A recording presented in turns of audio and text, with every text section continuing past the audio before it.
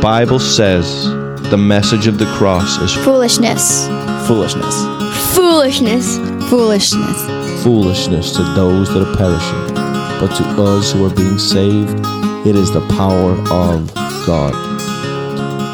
Well, guys, what is going on? This is Brian Sumner. Welcome to the Foolishness Podcast. Stoked you were tuning in. We had a couple of heavy episodes on marriage, on divorce. Jesus is teaching on Matthew 19, where the Pharisees came to him, did not even understand their own text, the law, going back to Deuteronomy 24, where they said, is it lawful? Is it lawful to give to that woman a certificate?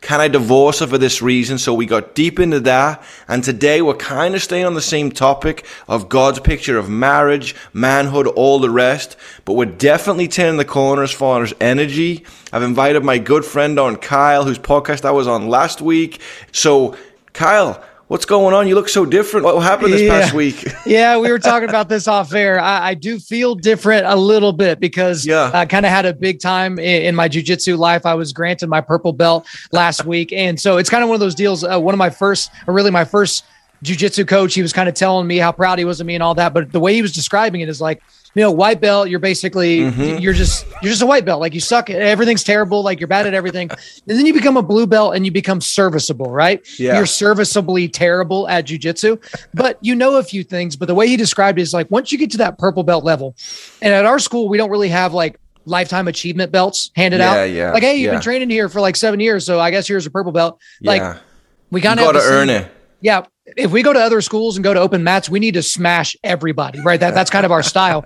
And so like whenever those people all come together and decide that you become a purple belt is you've ascended to a certain level. I mean, you're technically halfway there, I guess, in the jiu-jitsu journey. If black belt is your goal or whatever.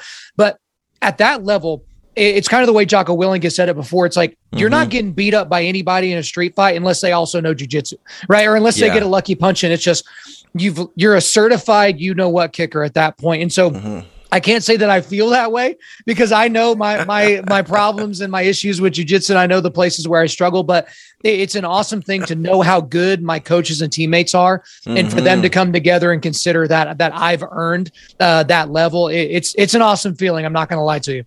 Well, just for grandma and the mom who's tuning in saying, oh, they must do that karate stuff like little Johnny.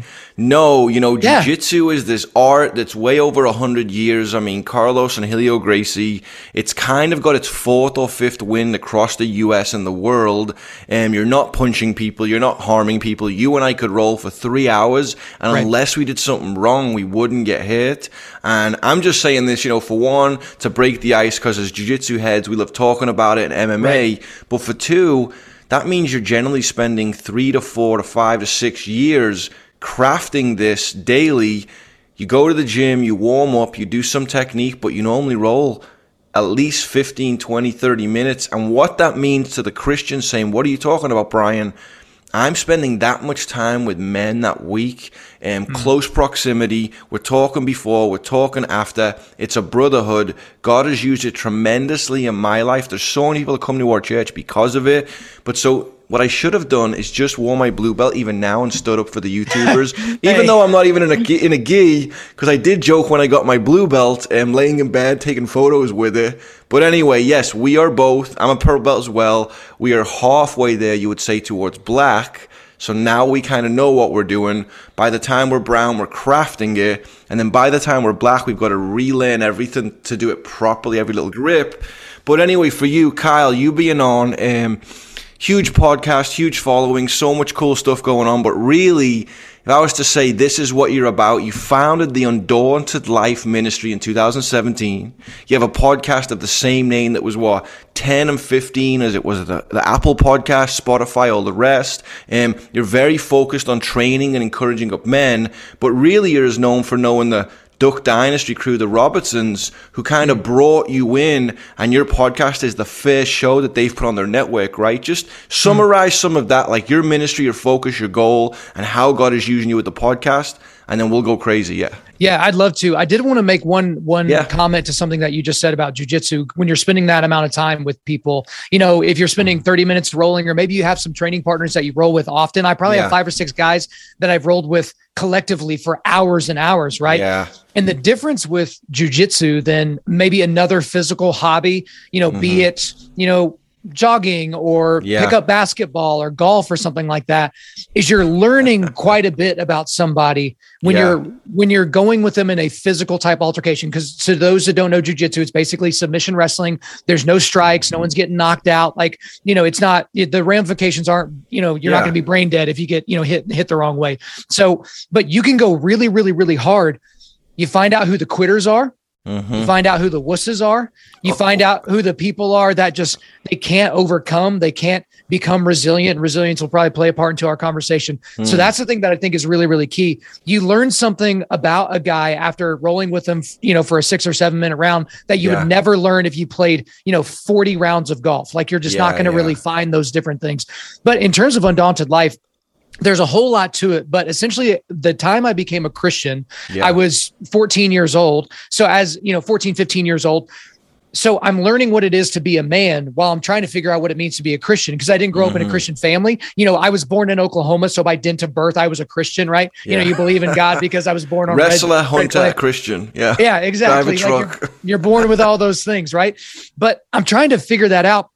And while I'm trying to figure that out, I'm realizing that the manly men aren't in church and all the godly men are supposedly in church, right? So the manly men are out doing something else, whereas all the godly men are in church with their press shirts, tucked into their khakis and telling you they'll pray for your brother and that kind of stuff.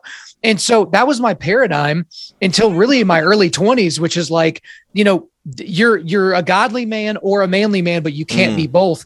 And whenever I started to realize it, even in my own philosophy and theology, that's not appropriate, that's not biblical by any stretch of the imagination, I was like, man, someone should really fix this. And then, I found John Eldredge and Wild at Heart, and I found, Tender Warrior, and I found some other books like that and some other philosophies. And I kind of helped with some other ministries, but the ministries weren't really hitting the mark that I wanted to hit. They were allowing men to be too weak or too passive or even too feminine in certain ways. And I don't think they were calling them out in the right way. And I don't mean that with John Eldredge, because John Eldredge is a personal mentor of mine. And so, I think he's done a fantastic job, wrote the seminal book for men's ministry called Wild at Heart. Yeah. But I just thought that there was a guy that was rougher around the edges, the jujitsu fighter, the skateboarder, the construction worker, the military veteran, that those guys walk into church and maybe don't feel accepted. And it goes beyond the fact that they're wearing a pair of dirty Vans, or cargo shorts. It goes beyond that. They walk in and they're like, these guys aren't what I want to be. They're not what I want to emulate. And so that's why I started Undaunted Life. It really, really started in earnest when the YouVersion Bible app that most people know and most people are familiar with and have on their phone, that was created by a church that's like 5 minutes away from my house, a church that I attended for a very long time. And I was going through the devotionals one day. Sorry, this is a long answer to your question. No, we got plenty of time. I think I was on your podcast for 2 hours. So yeah. So we got plenty of time for sure. But I was clicking through the devotionals, right? So they have devotionals and you can look at topical devotionals like, oh, I'm depressed or oh, I'm addicted or whatever. And then there's women's devotionals and then there were men's devotionals. So I'm scrolling through the men's devotionals. I'm reading a few of them. I'm like, man, these things are terrible. I was like, these feel like women's devotionals repackaged for men. Like that's what they felt like. And so I talked to one of my pastor friends at the church and I kind of said that. And he's like, all right, tough guy, how about you go write one? I was like, you can just do that? You can just write a devotional? He's like, yeah, write it, submit it. If they like it, they'll put it on the app.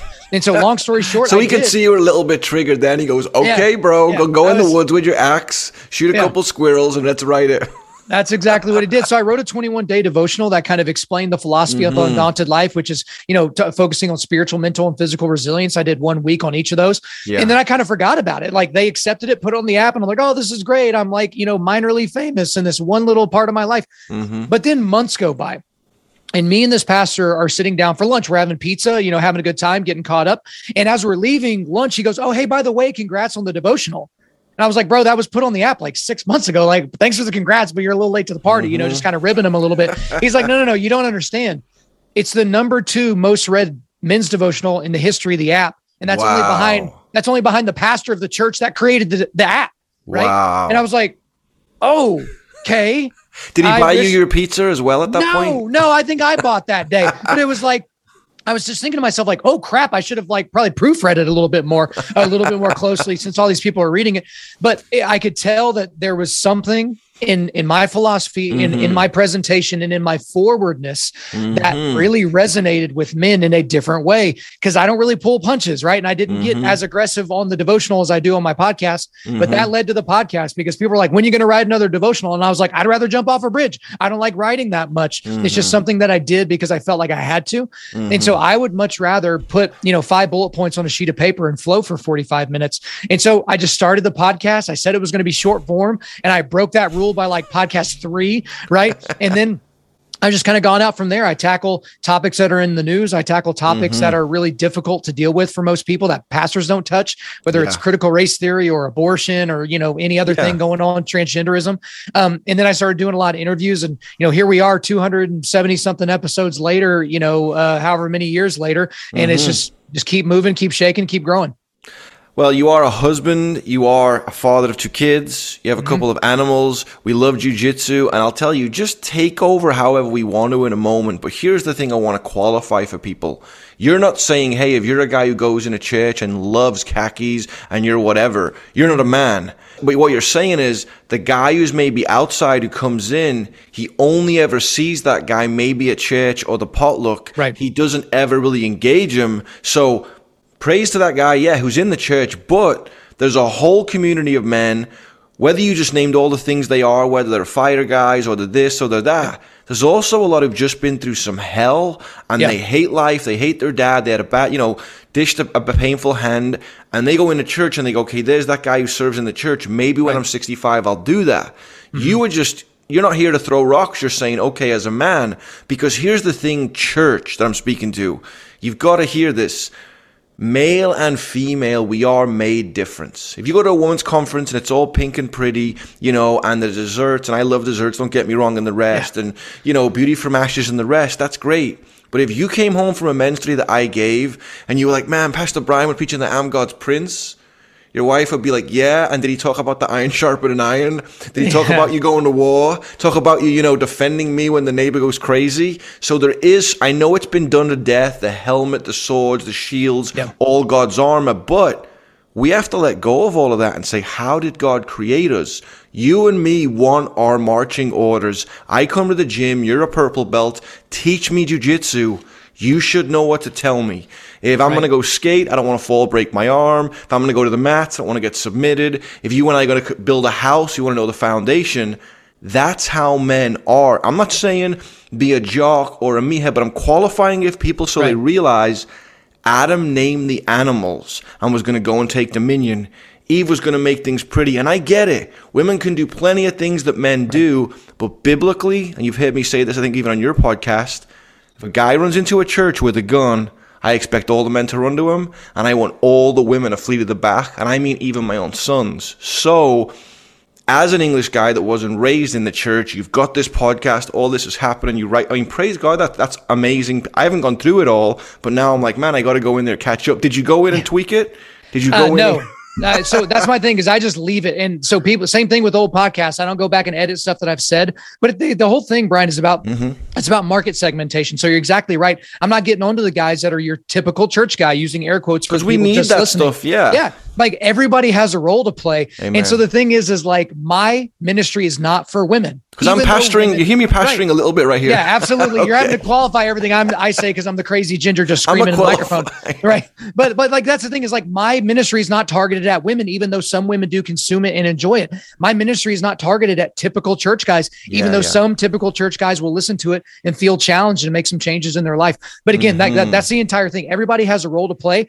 I'm going after the guys that can really create revival. And I don't mean to say that the typical, a church guy can't do that. Yeah. I'm saying when we've seen revivals, it's been these men that God has used in extreme ways that already had the wiring in them to do what was required of them. Maybe they didn't see that in themselves. Moses didn't see him as the right guy for the job. Peter probably didn't see himself as the right guy for the job. Saul and Paul probably didn't see himself as the right guy for the job, but they had the wiring from creation to do the things God required of them. And then that's what was able to kind of create these tremendous revivals we've seen. And you're not saying to go be a macho guy. It's about chopping down this, building that, getting away. But you're saying this hunger to care for the world, but to go to bat spiritually. Because obviously, I mean, I haven't read it, but I know your devotion isn't, hey, make sure you do this many push-ups and burn down this many things and kill this many bears.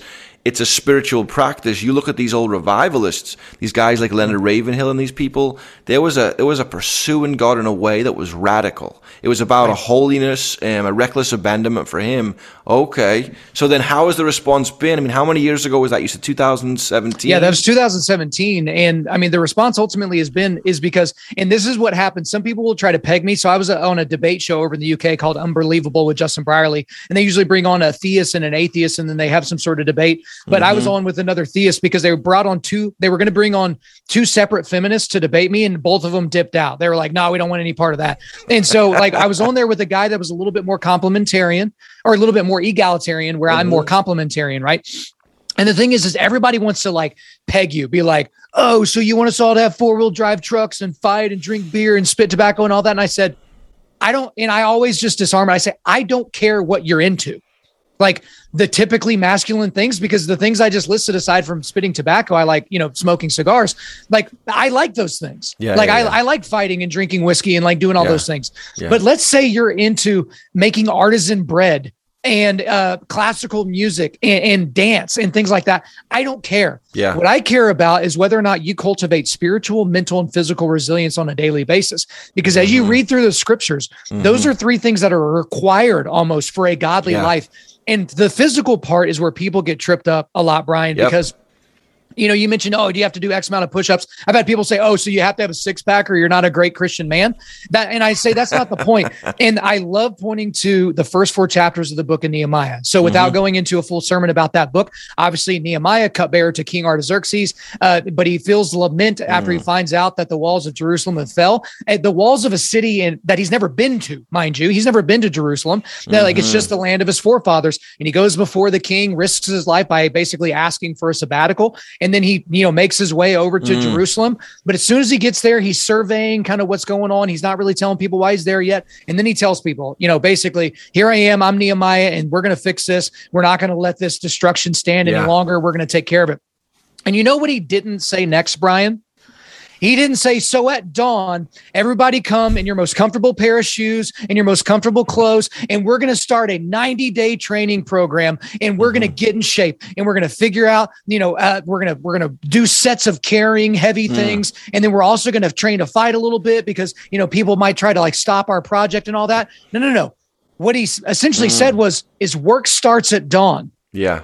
Yeah. So the people that rebuilt the walls of Jerusalem were physically ready. Yeah. They didn't go train. They were ready. Right. So when God called them to do something, they said, yes, Lord. And they were able to do it. And so these men that have completely given up on their bodies since their last high school football practice, and now they're in their 50s. What if God calls them to some tribal area in Africa to help with water wells or build houses or something like that? But they can't walk 2 miles in the heat without dying. I'm sorry. God can do miraculous things, but also there are realities that he created in the natural world. And if your heart explodes, unless he intercedes and does a miracle, you're dead, homie. And it's because you didn't take care of yourself. And so God gave us one body. He blessed us with one body, and Jesus died for our souls and gave up his body. Right. And so that's just kind of one of those things in terms of, I'm already kind of preemptively going after the people that are like, yeah, I'm cool with the, spiritual resilience and mental. I kind of get the idea, but physical, why do I have to be in shape? That's typically something only people that aren't in shape say. So, well, the pendulum does have to swing, and I don't hear what you're saying and go, oh, you're so far this way. I was with a guy yesterday when I was rolling in the morning. I'll normally wake up 6 or 7. I'll go to jiu-jitsu. I'll do what I need to do. I'll come back and get whatever I need from my wife. She's at home. She'll do homeschool with the kids, and then I'll start my day. But I was with a guy yesterday who was a pilot of an airline. He's probably 6'1", 6'2", 200 pounds, and he's in crazy shape right now. And I just said, what are you training for a competition? He goes, no, I have my airline testing, and you probably know this. And he said they literally measure your neck because they want to. And that just to me, here's my trap. Like if you were mentoring me, I'd say, here's my deal. Skating was about selling myself. Skating was about product and Brian and pushing things. And when I became a Christian, no, Lord, it's all you. So I kind of just gave up on, I mean, don't get me wrong, I love to skate and all the rest of it, but I wasn't going to go train 6 or 7 hours a day.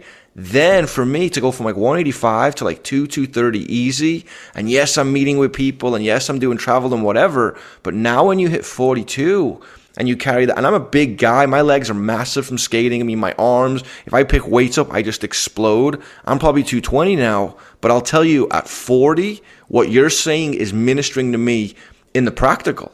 If I had a heart attack, who's here to raise my kids for the next 30 years when I should be able to craft what God has sowed into me? Right. So even him just saying that about his neck was like, oh, it makes sense. And it's just, it helps with the sin of gluttony. And then here's the other thing. If I go outside right now today and there's a woman in the bush getting attacked, I will die for my faith. If you come in this house and you're cutting people's heads off and it's that day, I'll die. But if I can't pull someone off it and it's a purple belt, probably pull 2 or 3 people off pretty quick, or just get a hold of someone, not even hurt them, and they know this guy could stop this. That's the point. So you're focused on, I want people to hear it, you said physically, emotionally, spiritually. What really you're saying is we're going from the milk to the meat, spiritually knowing who we are in Christ, emotionally how we just handle life. I mean, you could write, I'm sure you have, sermons on each one of these things, you know? So, what does that put out to you, though? I know you're already probably thinking what's next. Yeah. So spiritually, mentally, physically. So a big component of mental is the emotional health and the emotional resilience. But a part of it is getting rid of the excuses, because that is one of the crazy things about modern man is we're so good at making them. And so specifically on the physical side, I've heard guys tell me before, Kyle, I would be in shape. I'm just so busy with my family. And so they're telling me they don't have time to work out because they have families. And then most guys would just say, oh, okay, well, have a good rest of your day, praying for you. But I'm the guy that's like, oh, so you don't want to work out now, and spend time with your family, but you're deleting like 10 or 15 years off the end of your life because you're fat and out of shape and you're going to stay that way. And that's factual. That's literally what happens in America. I was like, assuming that you don't get some sort of crazy cancer at a young age or get attacked by like a pack of wolves. Like when we look at all other things being equal, if you're not in shape, your morbidity goes through the roof. And issues like, look at COVID. Who are the people that are dying of COVID? Yeah. It's not a whole lot of 25-year-old athletes. It's not a whole lot of 42-year-old athletes. Yeah. It's a lot of folks that have basically given up on themselves at a very early age, if they ever did. And so I think that's the very important thing but there has to be balance. And that's the thing that I feel like is very important, because if I were to say spiritual, mental, and physical resilience, well, let me actually back up just a little bit. Because people might be wondering why resilience. That's not like a common, vernacular for most people. Resilience. Why isn't he talking about strength? I understand strength. The thing with strength, Brian, is strength wanes over time, regardless. Yeah. It's going to atrophy eventually. Your body's going to age. Yeah. Yeah. Brian Shaw, who's probably one of the most famous power lifters in the history of the United States of America, a guy that lifts out of Colorado. I think he's one of the world's strongest man 4 times. He hasn't won it in a lot of years. He's done well in the competitions, but he hasn't been the world's strongest man. And whenever he's 60, I bet you he's not going to be deadlifting 1,000 pounds. Just call me crazy, but I don't think that's something that's going to stick with him. And also, the day after Brian Shaw won the world's strongest man, the day after the competition, he wasn't the world's strongest man anymore. You know why? He had the trophy, but in reality, there was another man on the planet that was stronger than him. Why? Because his body was broken down.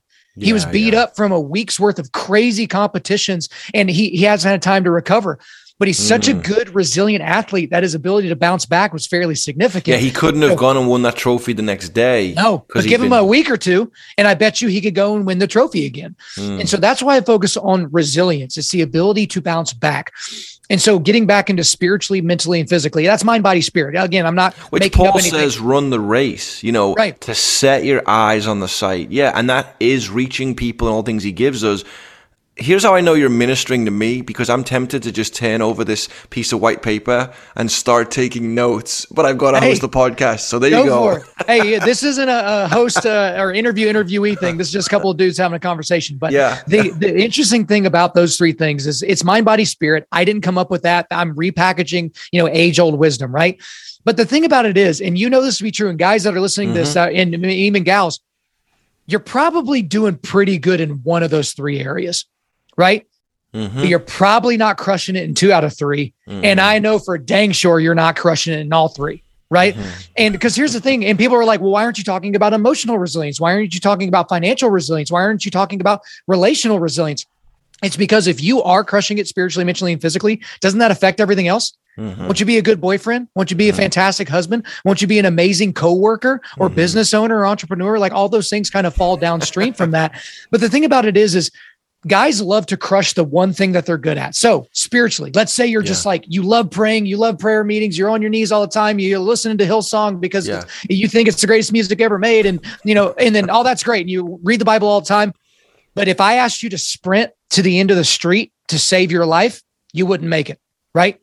Or contrastingly, you got the gym bro, right? The guy with traps that are like tickling his ears. He's a black belt in jujitsu. He can deadlift the whole gym. He's just like, wrecked out gym bro. Right. Yeah. But he hasn't read a book since he graduated high school. Right. And then you kind of see what I'm saying? No. Yeah. You have these incomplete men that are like, oh, no, but I'm good at this. Right. Yeah. So I know I'm not in shape, but look how good my business is going. I know my business is going really well, but everything's an excuse. Right. And you do hit different areas because I say this, there'll be guys in the gym. And again, guys, even for jiu-jitsu, I think I told you last time, this will not be an idol for me. Yep. Obviously, someone who does 6 or 7 hours of skating a day, I could be a black belt at this age. If I die before I'm a black belt, whatever. God has used it in mighty ways. But when I go to the gym, one of the easiest ways to minister is I'll have these guys who are sheriffs, members of the FBI. I mean, you have high-level guys who are jiu-jitsu guys because they're coming off the Army or the Marines. And I'll say, hey, what belt are you in your marriage? And they'll just go they'll look at me and they'll be like, bro. And I'll be like, because you're spent about 4 or 5 hours this week lifting those weights. And it's exactly what you're saying. Or and I know for me, and I'll say this, you could speak into this. I've had times where I haven't skated in a while because I've been so busy. And I'll go somewhere to do an event and I'm going to skate for a bit. But I will just feel like spiritually and emotionally like, wow. I don't feel right about this because I haven't skated as much. I'm here not to perform because they want me now as a preacher or whatever. But if I wanted to skate, could I even do it? Or would I be out of breath doing it? Now in hindsight, now as I am, I'll go to the gym 3 or 4 times a week. I'll roll with guys who are blue belts, who are super yoked, wrestlers. I can just park and wait. I'll roll 4 or 5 times. My stamina's there. My breathing's there. If you actually go back to the first podcast I think I ever did, I was so out of breath because, there was adrenaline, but I think I was like 235, 40. Anyway, you're saying this isn't a formula to be a Christian. It isn't like we're doing this legalistically. And you even said, I didn't come up with it. No, but God did. God did make us this way. So, yeah. Well, that's the thing is, people want to fight against their wiring, and I don't understand it. So I think I made this point. It may have been on your show or it was on somebody else's, where it's kind of this American Western thing to make the things we suck at better. And so there was this, and I'm gonna mess up the details, but the gist of the story is right. There was an American table tennis player that was like the best American, but where table tennis is king is in Asia, right? So China, Korea, Japan, or whatever. And so the number one player in the world, let's just say he was Japanese. Everyone knew he's the number one player, but he invited this American to come over and train with him in Japan, right? Did I tell you the story? No, it's good. Yeah. So here's the deal. The American goes over and just watches this number one player on the planet practice for a couple of days. And all he's doing is forehands. Forehand. Yeah. On the second day of watching this guy do forehands over and over and over, the American goes up to this guy, probably through an interpreter, and says, hey, everyone already knows that you have the best forehand in the world. That's why you're the most dominant player. Why are you only working on your forehand? And the guy responded and said, that's the funny thing about you Americans is you try to make the things you're bad at average, as opposed to making the things you're great at spectacular. Yeah. Right. And so that's kind of the same thing as like, guys, we love to kind of focus on things that are outside of our gifting. It's like, God gave you a gift, live in that gift and exploit it for his pleasure and his honor. Right. So like, that's kind of the thing. People will ask me, Kyle, how can you just put 4 or 5 bullet points on a sheet of paper and flow for 45 minutes? Because God gave me the ability to do that. Like that is a skill set that was a gifting that I've cultivated over time through schooling and through practice, but it was a natural gifting. Here's the thing. You could not have been a world-class skater if you had 2 left feet, if you were super pronated in how you walked, if you didn't have natural levels of balance. Like I remember a long time ago, Conor McGregor, we talked about him a lot on the last podcast. they did a balance test at like the University of California or something like that, where they bring these otherworldly athletes in and they put them on this board that will shake them. Crazy, and then it'll read how quickly they respond to being taken off their base and how quickly they regain their balance.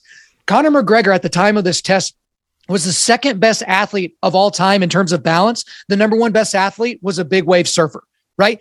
Conor McGregor didn't work on his balance. He was given that as a gift from God. Yeah. Now, he's not currently using that to honor God in any type of a direct way. But again, it's really, guys, they love to fight against the way that they're wired, which some might think is contradictory to the way that I'm talking about spiritual, mental, and physical resilience.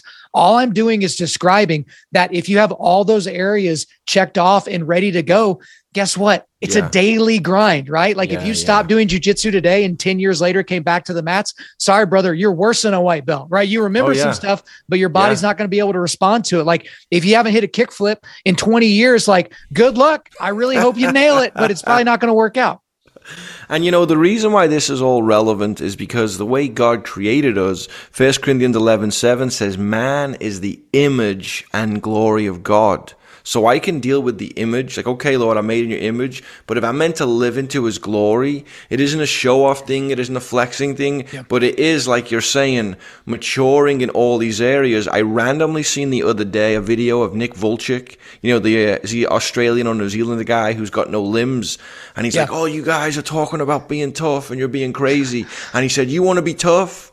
Go apologize to your mom. You want to be tough. And so that, but that's a spiritual truth. You and me as husbands, we want to go roll and we want to go do what we want to do. You've also got to walk out those truths. So that's been going on the podcast. You're 200 episodes in, you said, or something crazy? Yeah, I think just this week, I'm not sure when you'll release it. I think we released episode 278 or 279 or something like that. But we haven't missed a week since we started this thing back in 2017. That's crazy. And so it was the Duck Dynasty guys. They came in and said, hey, well, we've got this whole massive platform. We want you to be one of the first people on it. And it's what? You said it was one of the top, within the top 10 or even 7%, right, of podcasts that's gone out everywhere. Yeah, the podcast has done really well and caught the attention and kind of through some relationships was able to meet the Robertson, the Duck Dynasty family folks. And, you know, they've got, you know, a lot of podcasts, a lot of media stuff they do with Phil and Jace and Al and get really the whole family. And so I'm the first person kind of under their banner as a non-family member. And so it's just, you know, it's a little bit of a distribution thing. And again, you know, our show isn't the biggest show in the world, but it does really well. And so it's just part of the growth, part of the nature, part of that next step as a show and as a podcast is. And I feel like this is going to sound really cocky to say it this way, but I feel like you have to feel that way. I feel like Undaunted Life of Man's podcast is the greatest podcast that you've never heard of. And I'm saying you collectively. Yeah. And that's how I approach it. Right. Yeah.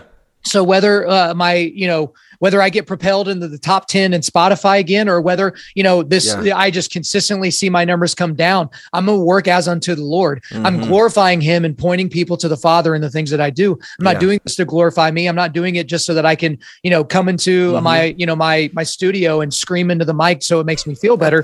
The thing is I want to point people to the Father, and I also want men to be better. And I still get messages all the time from guys that have turned their lives around and made adjustments to their life just by the stuff I'm talking about on my show.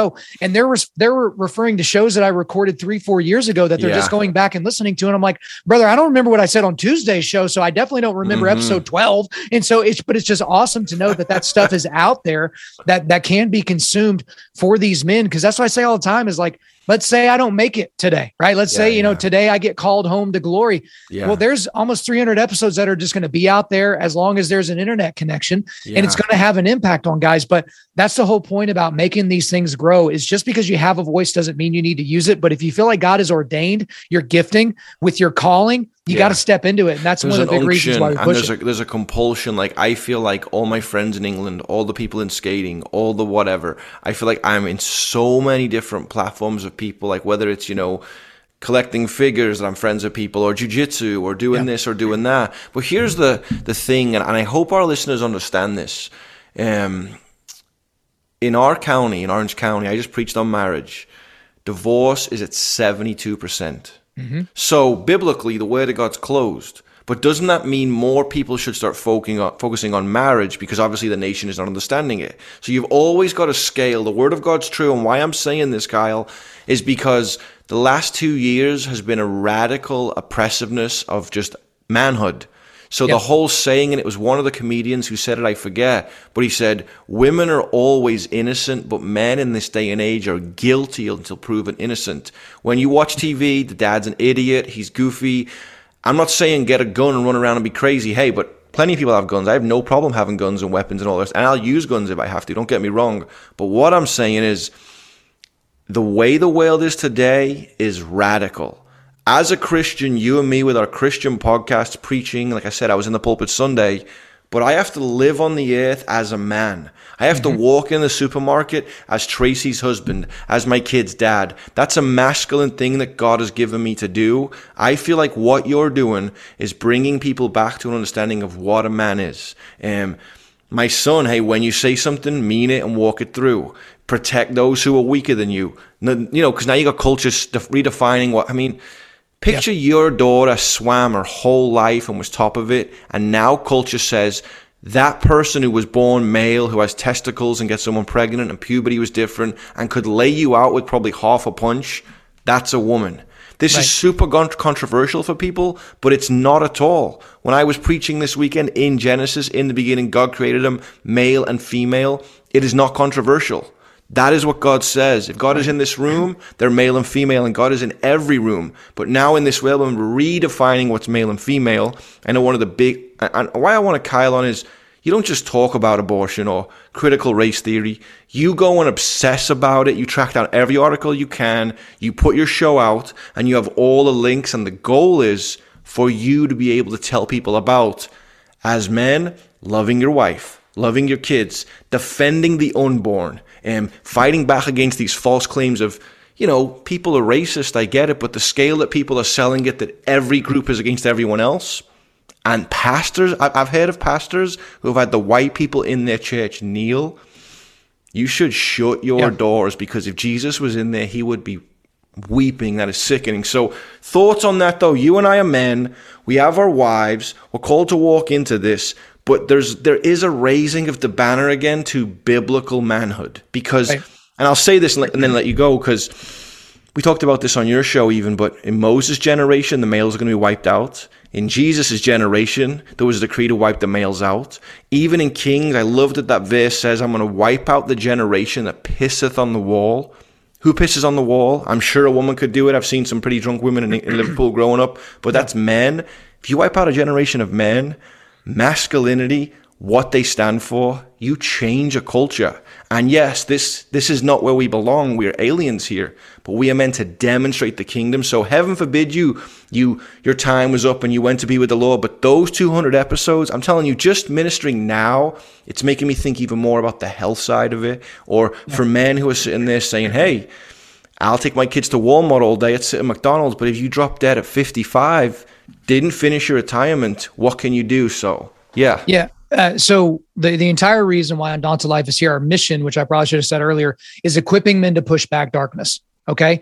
And so that's not equipping persons or zers or whatever random pronouns. No, it's equipping men to push back darkness. It goes right back to the example you used about the church. If a gunman comes in, you want a bunch of sheepdogs running toward the sound of danger, and you want the women and the children going somewhere else, right? Like that's the model of protection. Because, if you think about it just biologically, a womb is infinitely more valuable than sperm is, right? Because if you want to wipe out a people, you wipe out the women. Yeah. Because if you, if there's 50 women, 50 women and 50 men in a tribe, right? Yeah. You could kill all the men except one and leave the women alone, and that tribe's going to survive. That one guy's going to be busy, but by golly, they're going to have generations to come. But if you flip it and kill every single one of the women except for one, that people group is absolutely and completely finished, right?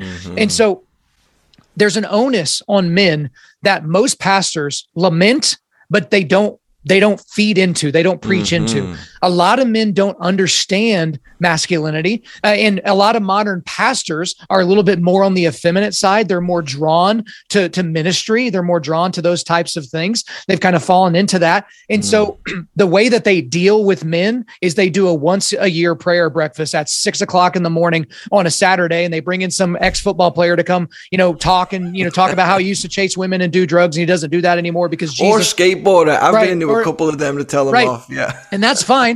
And that's fine, but that's not men's ministry. That's just a program, right? Like that's a one-time thing. They say only 10% of churches have men's ministry.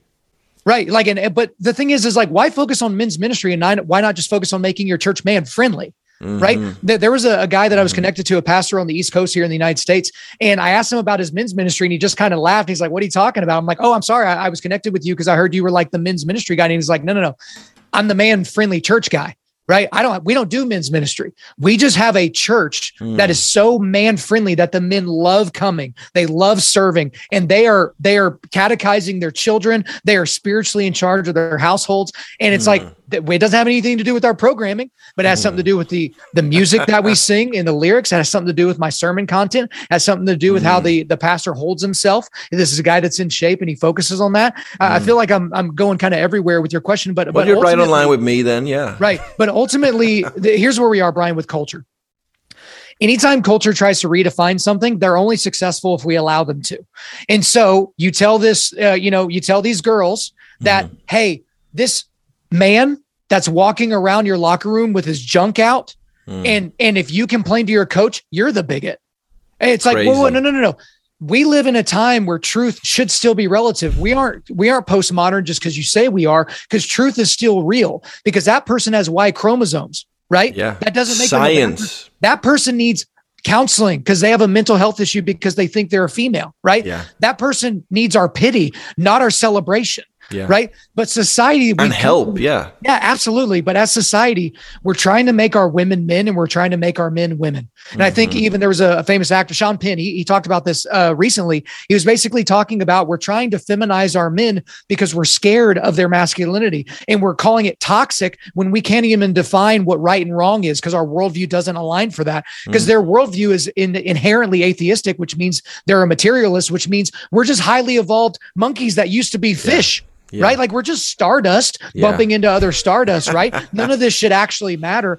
But if things are true, then they're worth fighting for. So as a society, we've given too much ground to people, a lot of which on the secular atheist left that have just crept into our world. And we're just now seeing people pushing back against this idea of toxic masculinity across the board. There is toxic masculinity, but not the way that most people would describe it that work at Vox or Vice News. But the more culture keeps pushing in, the more we need to have men that are equipped to push back, whether that's on critical race theory or the absolute slaughter of the unborn or LGBTQ issues.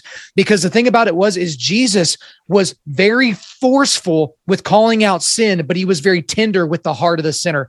And yet we're only focusing on the tenderness. We're focusing on the grace of Jesus and not the truth of Jesus. We're focusing on the Lamb of God and we're completely ignoring the Lion of Judah. And guess what? Whenever the temple was cleared, that was the Lion of Judah. Jesus left the temple, made a whip, came back, premeditated aggression, premeditated violence, and cleared out the temple, which took a long time, which was sustained aggression, and no one even thought about stopping him. I'm sorry. Let's not keep talking about Jesus as if he's this Danish guy that, went around with these soft white boy carrying a lamb. Yeah, and carrying a lamb and kissing people on the tips of their noses. And no, he was rough. He was radical. Dude. Yeah, absolutely. But yeah, I went a lot of places there because you teed me up that way. But that's really what we're here to do. We want men to be able to push back darkness. The way that they do that is I do have to do all this research. I have to describe all these things because their pastors don't want to touch it. They don't want to talk about race during the George Floyd riots because they don't want to be branded as a racist. It's way easier to just tell the white people, the congregation, to kneel and apologize to black people in the church that they themselves have not oppressed because of their race. There's just a lot of things that men need to understand about these topics that they don't. So that's the gap we're trying to fill. Well, even what you're saying, it's a couple of things I want to say pastorally. Jesus never went after anyone, but they came to him to challenge him. And because they were wrong and their intention was to overthrow God's truth, he stood and he declared, and they had a problem with it. And what I mean is when the Pharisees came, when the Sadducees came, he called them names. I'm not out calling people names, but here's the thing. Even my preaching on marriage this weekend, the Pharisees come to him. Shammai's teaching, Hillel's teaching. Shammai's teaching is you can only get divorced for adultery. Hillel, who is liberal, his teaching is if your wife burns your food, if she's loud when the TV's on, you could say, if she's uncovered, if she fights with your family. So he's hyper liberal. And so they ask Jesus for any and every reason. And then Jesus goes back and says, and you and I need to be saying this, I'm sure as much as you're saying it, I can hear already. Haven't you read? Where are you getting your information from? These liberal Christians, don't hear politics, people, but I mean this progressive movement in the past 2 decades who softened the pulpit, never used the word repentance, never used the word sin, would have been fine sitting with me when I was divorced and suicidal, would have watched me blow my brains out, but said, but I loved them. No, you might have had compassion. You might have sat with me on a bench. You might have gave me a hug or sent me all the new progressive books. But you never told me I was dead in sin. And if I do blow my brains out, I'm going to hell. My point is, Jesus takes them back to Genesis, and then they challenge him, Matthew 19:7, and they say, why did Moses command that we give our wife a certificate? And I'd never seen this. In that verse, the teachers of the law say to Jesus, why did Moses command? And it's amazing. Moses never commanded. Jesus said Moses permitted it. Moses allowed your liberal thinking, and he gets, and I'm qualifying what you said. He said, because your hearts were hard. Moses allowed you, Kyle, to divorce your wife because your heart was hard. And that's the point. So it's angry, it's wound up by things, it's pushing back, it's emotionally driven.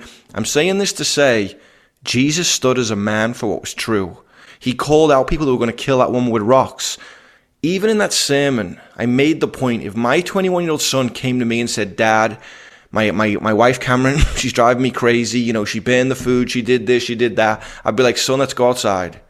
Put on the gloves, we're going to get before God, we're going to spiritually pursue him, you're going to fight for your marriage.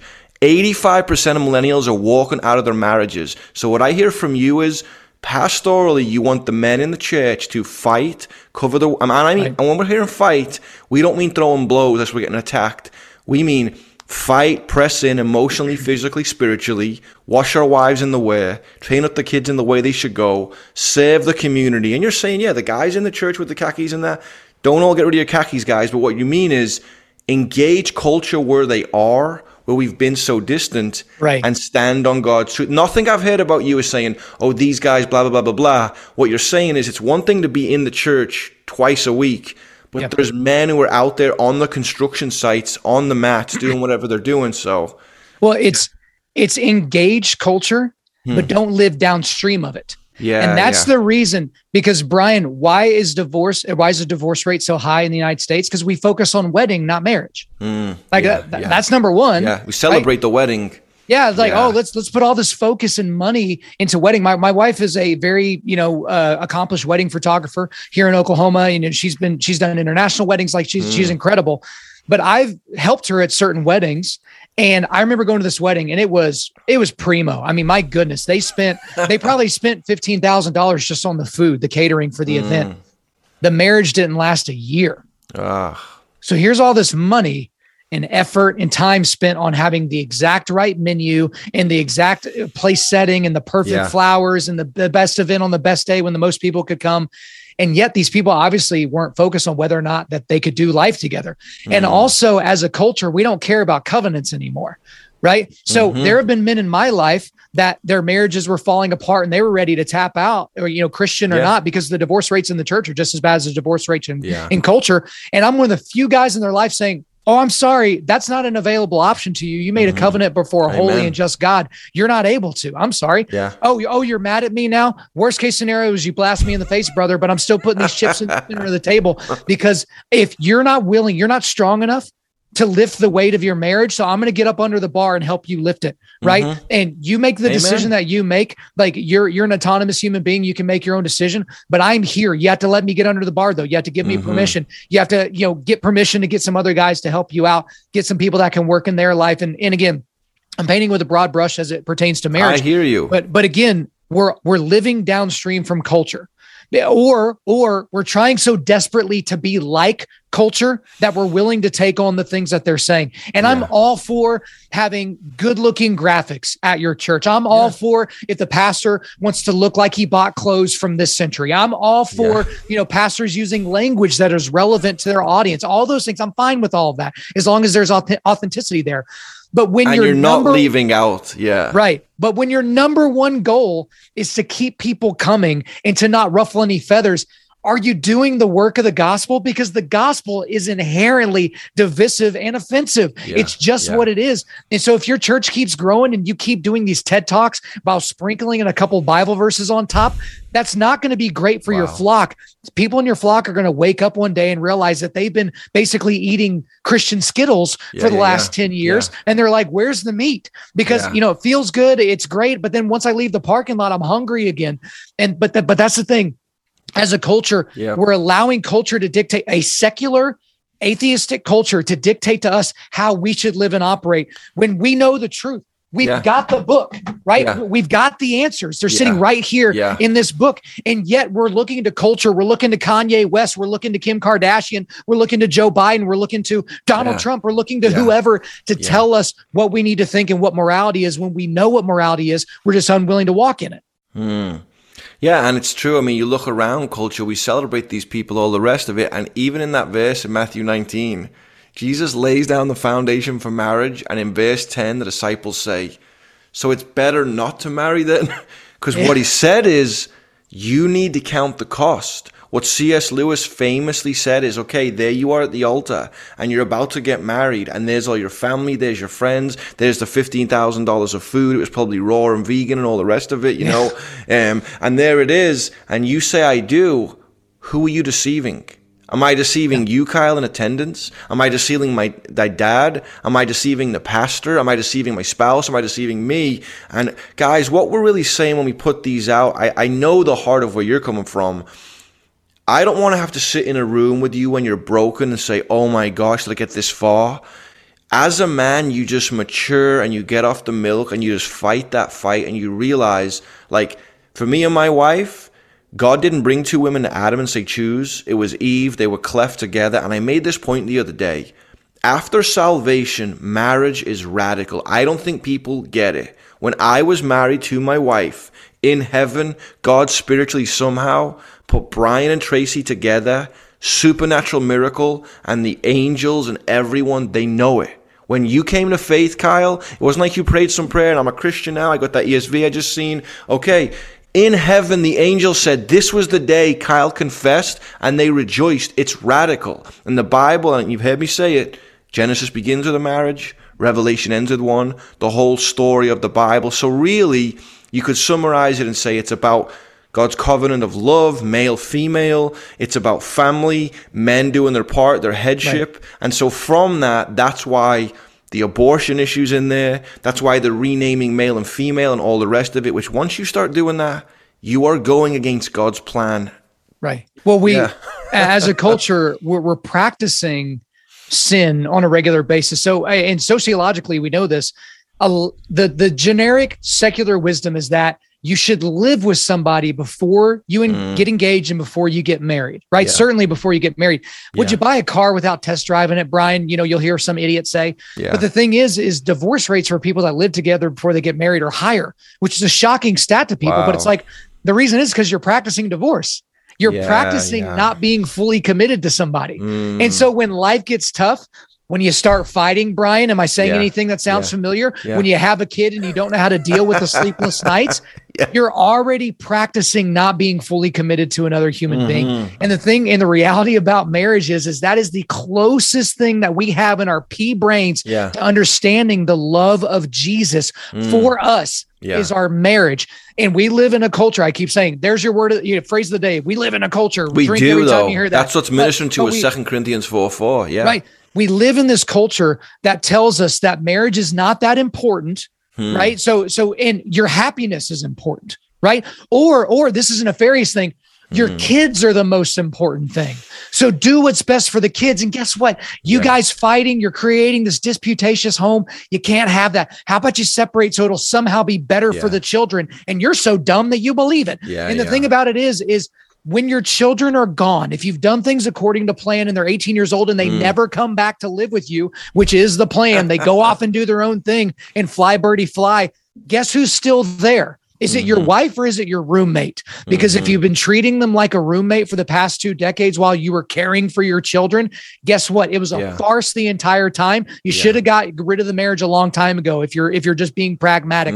But again, that's the reality for a lot of people is they're not focusing on exactly what God is requiring of them.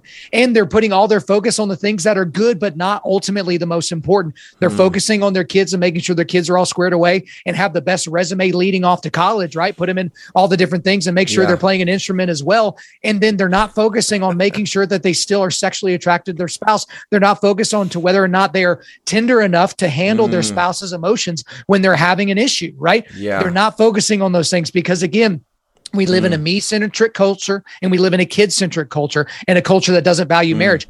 Why would you expect anything different? Of course, we have a high divorce rate. Yeah. And especially, and for those listening, if you don't even know my story and you chimed in to hear Kyle, like, who's this funny sounding English guy? I'm from Liverpool. If you're trying to figure it out, this isn't tongues. I was married, divorced, remarried the same woman. We were together for 4 months and married for 3 years, divorced, totally suicidal, didn't want to live, came to faith. It's been 22 years now. My son's 21. I have 2 more children. But here's the thing that you're saying. Because when you were referencing who, you were always talking about me, if you guys can see on YouTube. Guys, when you get divorced, you move out the house. You don't always see the kids. Right. You're with someone else. And here's what happens. If I'm living with someone as a roommate, now I'm married, I start meeting someone on the side. That connection with that person is not like my spouse. It's behind the scenes. And now when I bail on my spouse, I go be with that person. That relationship becomes like my spouse because now it's out in the open. So what's happening is Satan is baiting God with all this greener grass and all the rest of it. And sadly, you know what's crazy, Kyle? You know this. Most of the time, a guy has just never heard. Marriage is tough. You have to fight for it. We come in, I mean, okay, how much did you get beat up to become a purple belt? Like crazy. All the time. I know you get beat up more because of your ribs, but we like it because it helps us persevere. In skating, you fall down, you get back up, but in marriage, you go, no. I realize I'm putting a house with another woman who's got so many things happen to her, so many things happen to me from different continents. And again, I joke, I call the marriage book Never Fails, but I was going to call it Death by Marriage. Everyone always laughs. That's what Christianity is. Less of me, more of him. I must decrease, he must increase. So really what it means is, Kyle, you and I as men, having gone through puberty, more hair, masculine, all the rest, we are here in a war for the souls of the world, to reach them, to raise up our wives and children, and to just bring the gospel to this culture. Because I do think, as we talk about revival broader, that what COVID and what this attack on manhood and all this binary, whatever you want to say, and just the whole abortion thing, you know, you're not pro-choice. It's that you're pro-death. If you left that woman, that child's going to come out eventually. When they get hit by a car and they both die, you know, it's double manslaughter. So even saying the fetus, what does that word mean? A baby? Yeah, we are Latin here for as baby. Men, Latin for baby. We are here as men to stand. And here's the thing, and Mike Winger said this. He said, I love his podcast, but he literally said, what's amazing for him is this whole push of people wanting to be like women. The women they're often acting like isn't like any women he knows. So it isn't like my wife who's just like cordial and hanging out. It's almost like super offensive, like toxic masculinity. So you're pissed that men are like toxic masculinity. So then you go and be toxic masculine female, and it's almost like, what are we doing here? And the sad thing is, same as back to the sports, you were robbing these girls of winning their own trophies. Right. You're actually excluding a load of people and harming people. And as a pastor, I get why some pastors could be like, how do I approach this if I don't know all the details? I do not envy pastors for that reason, but biblically, the gospel takes care of race, takes care of sex, takes care of bitterness, hurt, obviously sin, all the rest of it. So yes, if you just put most things through the lens of the sin of partiality, I think that's James 2. That's going to give you a lot of answers on race. That's going to give you a lot of answers on male and female. It's going to give you a lot of answers on all those things. But as a culture, we've made this agreement that it's okay for a man to be soft and it's okay for a woman to be hard. And so you see the celebration of the dad bod, or of the beta male body or those types of things. And we're always wary of the guy that's big with tattoos. Like, he looks like he works out. Like, what's he trying to prove? Does he have a little penis or whatever, whatever thing that they're trying to, oh, he's overcompensating with that truck or whatever they would say. And then they look at these women, and I'm not all for women being in shape, and I'm all for, women being strong and all those things.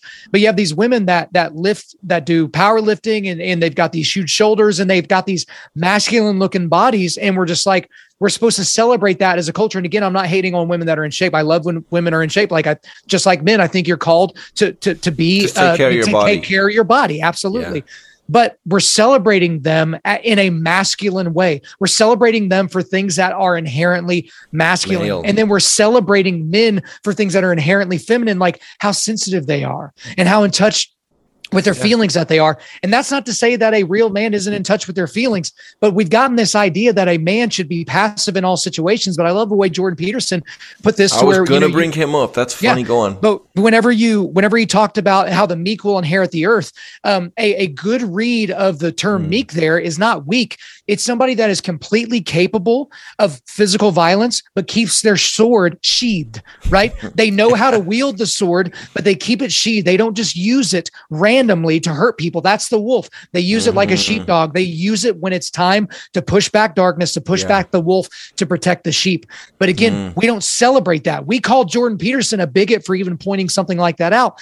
But we live in a world that is screaming for equality, but they don't actually mean it, right? They want equality. They want equality of outcome. They want all these things, but they only want it for the things that they're interested in. Again, Jordan Peterson pointed this out. 99.9% of bricklayers in the world are men. Should we make that even? The overwhelming majority of people that are incarcerated are male. Should we even the playing field? The overwhelming majority of people getting college degrees in the humanities, about 75% of them are female. Should we even that out? Right. And again, or suicide rates. Right. 80% of male through the roof for men. And so it's like, do we really want an equal society? Because I don't think those things mean what you think it is, but it does. It goes into the abortion issue. It goes in to the critical race theory. It goes into all these different areas. But again, it comes down to what is truth. And I mean, capital T truth. And again, in this postmodern culture where it's your truth and my truth, we're even biggest for even pointing out that there is an answer to the question.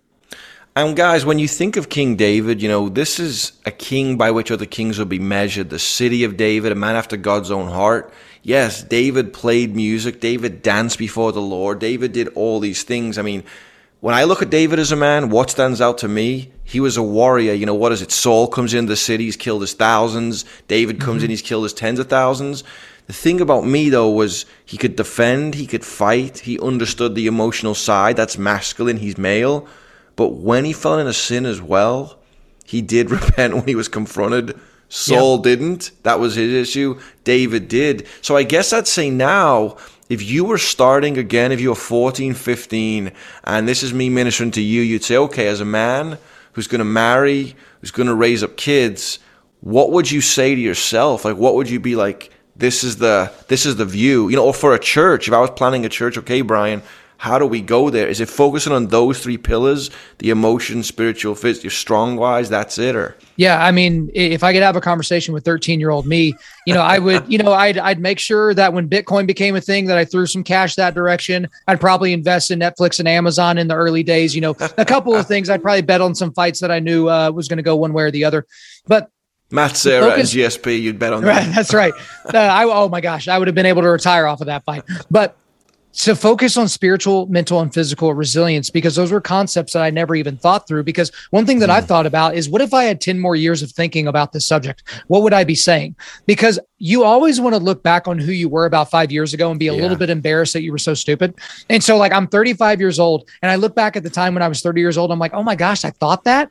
Oh my gosh, I read that. Oh my gosh, that's not how you do a triangle. Right. That's something that I said out loud. What a stupid person. I remember over 5 years ago, there was a guy that was about this tall. I'm only about 5'10". He was about this tall, and he was on the security team at church. And I was like, who's this guy? What is he going to do? By the way, he's a 3-time world no-gi champion. But I'm like, that doesn't matter. Look how small he is. Again, how stupid of a human being could I be? I'm just so glad I didn't go poke him in the chest.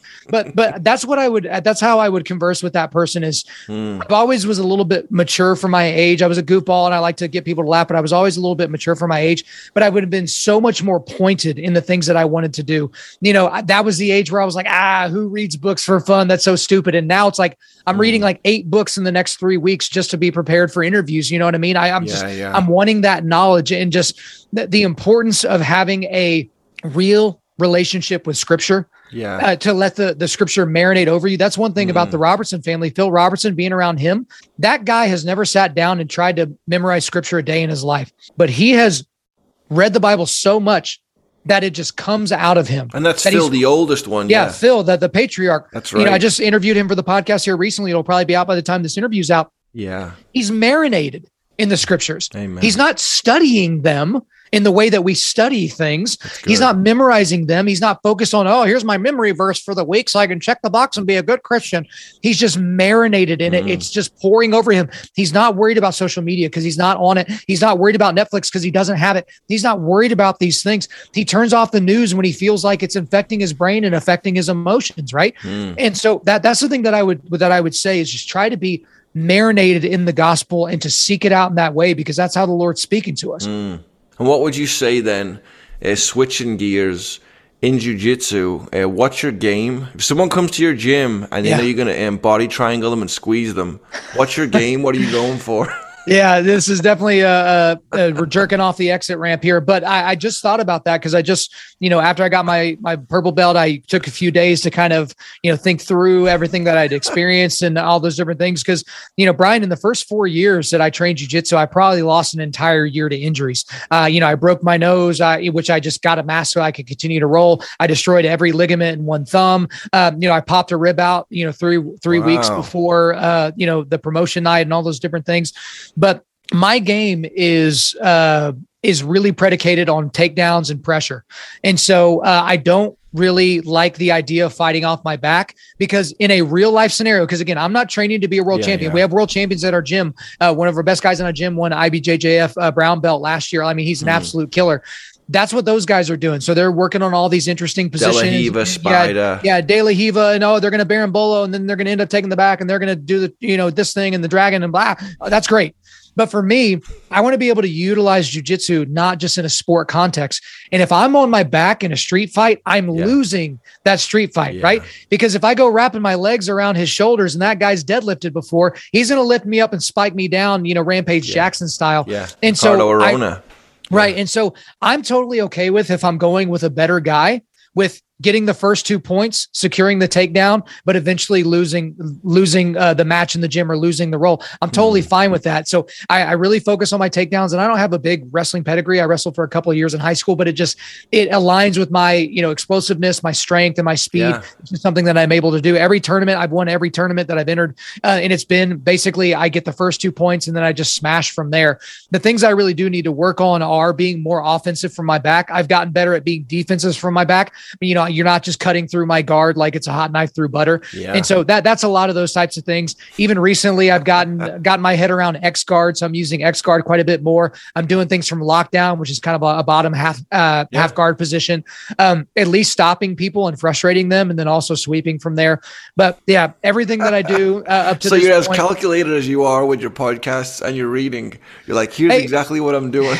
Well, part of the thing is I'm honest with myself about where I suck. And so the thing about it is like, I have two options. If I see an area that I suck at, I can either ignore it and pretend it's not happening, or I can work on it. Right. Yeah. And I get to evaluate whether it's that important. So there are certain positions that I'm like, I'm not going to do that. Like, that is not something that I want to do with my body. Berimbolo is not going to be great for a guy that's had a bunch of neck injuries. Sorry, it's just not going to be a part of my game. It's great to know that position. It's great to be able to point it out and say, hey, I recognize that. But yeah, it's just not really, a huge focus for me. Because again, I'm not going to be the world champ. I'm going to be the guy that's just going to want to train for the remainder of his life and train and teach other people how to do things that are important. But I want to, as I progress in jiu-jitsu, I want to focus on those high leverage positions. I'm going to focus on those high percentage takedowns. And John Danaher was recently on a podcast. He was on the Lex Friedman podcast with George St. Pierre and Gordon Ryan. Yeah, it was an incredible podcast. So that was one of the things that John Danaher talked about. Is he talked about simple high percentage positions and simple high percentage chokes and working your entire game that direction. And so it's like, if you can take someone's back, they're going to have a hard time defending you. So there, you need to work on the body triangle. You need to work on, retaining that position. You need to work on, I do a mainly gi, not no gi. So I'm working on controlling the collars, working on misdirection. So those are the things that I'll be focusing on as I mature into my jiu-jitsu journey. And who's your favorite jiu-jitsu guy then? Is there like, so funny thing about GSP, that. Yeah, I love GSP. So this is going to be very interesting to your audience, and I'll tell you why. It used to be Andre Galvao, but now it's probably Gordon Ryan, and those two are going to be doing the super fight. Just hold on, but to stop your judgment, just hang on for 1 second. And they're doing the super fight at ADCC this year. Gordon Ryan talks all the trash and the cussing and all that. Andre Galvao came and did a seminar at my school, like the 5th or 6th month I had been training. So I've got this terrible gi. It doesn't fit right. I've got my white belt. And so here we are at this 3-hour long passing seminar. I understood the first hour. The next 2 hours were a blur because I didn't even understand the starting positions. Right. But now the seminar is over.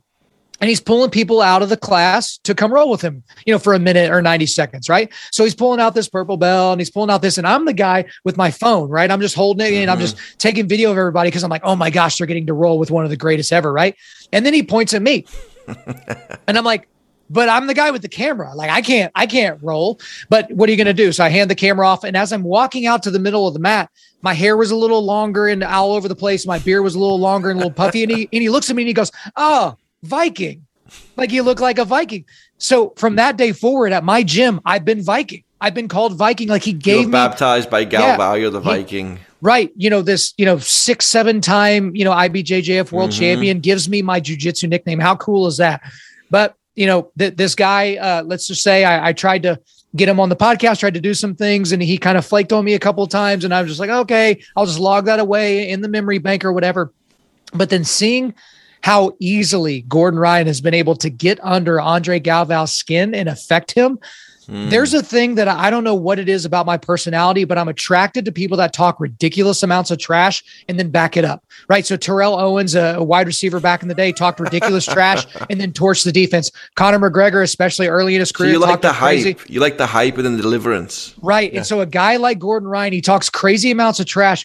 At one of the fight to wins that he did, he wrote on a piece of paper how he's going to sub Triangle. A guy. Yeah, and he put it in an envelope and he handed it to the announcer and he said, "Open this after the match is over." And right there on the piece of paper is a big triangle. And I'm like, that's so cocky. I love it. I know that cockiness is not a good thing. Well, let me qualify it for everyone. Gordon Ryan is a no-gi white, you would say, from what? Like, where's he from? Like the East Coast, right?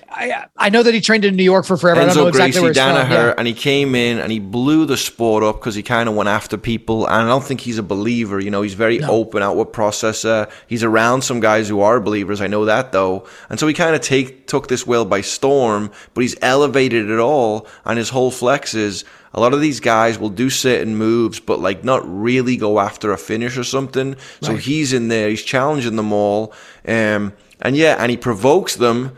But here's the thing, he's super gracious. If he was getting smashed, he'd be like, I'm getting smashed. He wanted to fight them all to say, is my jiu-jitsu good enough? He rose to the top. It's kind of like, a WWE story, the way he goes through it, but he backs it up. So you just love the hype. You love when it's crazy, yeah. I love that, but also John Danaher, who is his main jiu-jitsu coach, he's basically a cheat code, right? So if he's your coach and you train every single day, he's going to give you the best stuff and it's going to work. And that's one thing that I've noticed is I think he had been training for a total of 7 years, and he beat this jiu-jitsu fighter named Cyborg, who had been a black belt for longer than Gordon Ryan had been training, and Gordon Ryan submitted him in competition. And it wasn't it was a dominant, performance. It wasn't just like, he went, and he was threw a slapping, Hail Mary. He was slapping Gordon. Yeah, and pushing him and kind of bullying him. That was a later match where Cyborg knew he couldn't beat Gordon Ryan, so he just wanted to get disqualified. So he would have an excuse like, I would have beat him if I didn't get disqualified.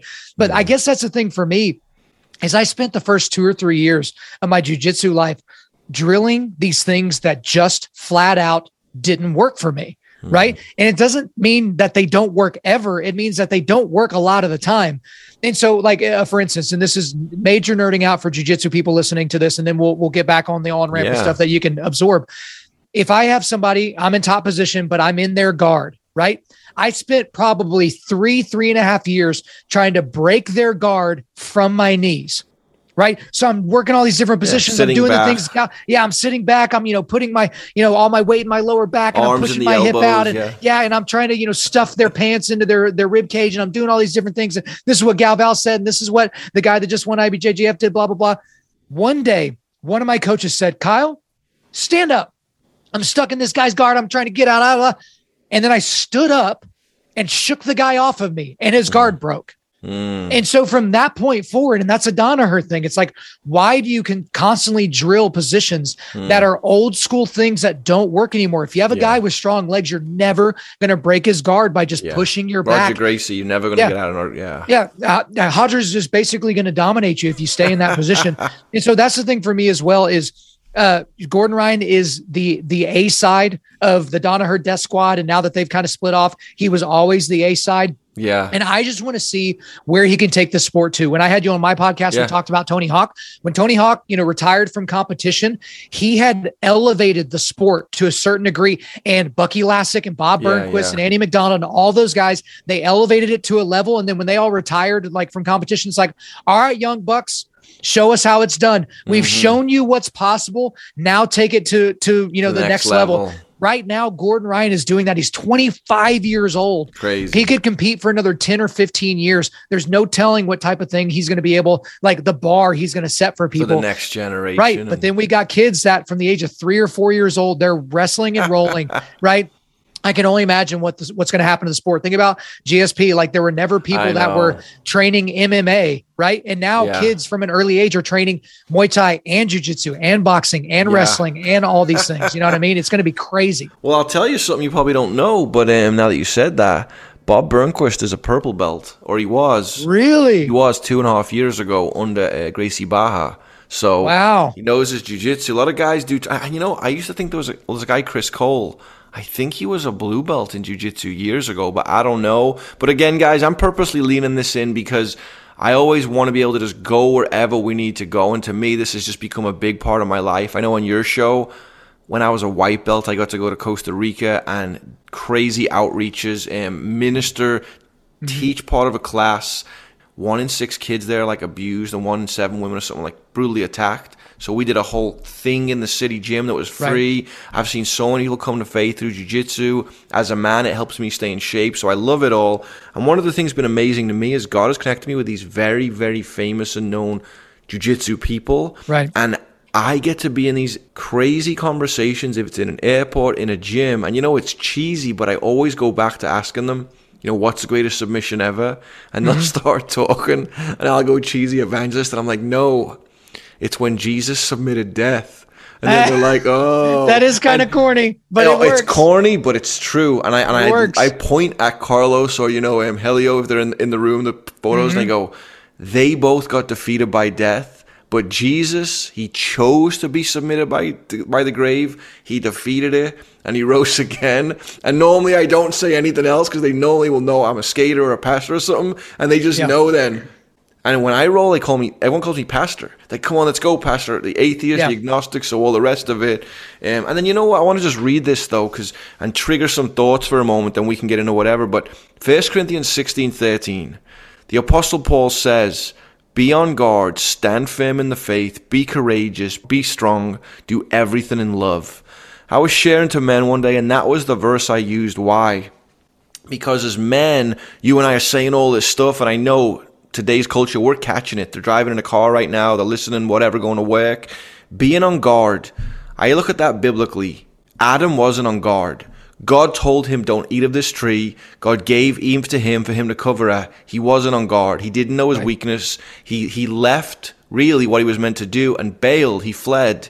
And then the second thing is he didn't really know his weaknesses. Testosterone is a great thing. You will run towards a truck, push your kid out the way, jump off a building to rescue someone. But testosterone is what leads us to anger and smashing things. It's testosterone that leads us to pornography, to cheating when we don't know what to do. So for me, just being on guard, I guess I'd say, what does that look like for you as a man? How do you now, you're talking about Gordon Ryan, the things that you like to push the button. How do you just as a husband and a dad navigate yourself? What do you watch for in this world and culture? I guess what you'd say is that you've seen men face in the last 3 or 4 years. You're like, hey, here's what I guard myself. Just practical advice for a moment. Yeah. I think for me is the good things that I've allowed to become bad things, or the good gifts of God that I've allowed to become sinful things. So for instance, God gave us sex. Yeah. And he made it pleasurable so that we would do it, right? Yeah. As a gift, right? Like these appendages that we have and the sensitivities therein, that's not just the, random chance over billions of years, right? Those aren't things that kind of end up in that direction. But the same thing is true that sex can become an idol. It can lead to pornography. It can lead to cheating. It can lead to any number of things, domination of somebody, like whatever. Testosterone is a gift from God until it's used sinfully. Alcohol is a gift from God. It was given to us as a social lubricant. But if you use it and abuse it, it becomes a sinful thing that could kill you and others, right? And so I look at the things in me that are good, but I want to make sure that they're holy. Okay. So as you might know, I forget, we're over an hour into this type of an interview or something like that. I'm a pretty abrasive guy. I'm pretty brash. I'm pretty straightforward. I can easily be a sinful douche in those ways, right? Because I'm just speaking the truth and I'm just going to say it the way I say it. Oh man, I'm just going to describe reality.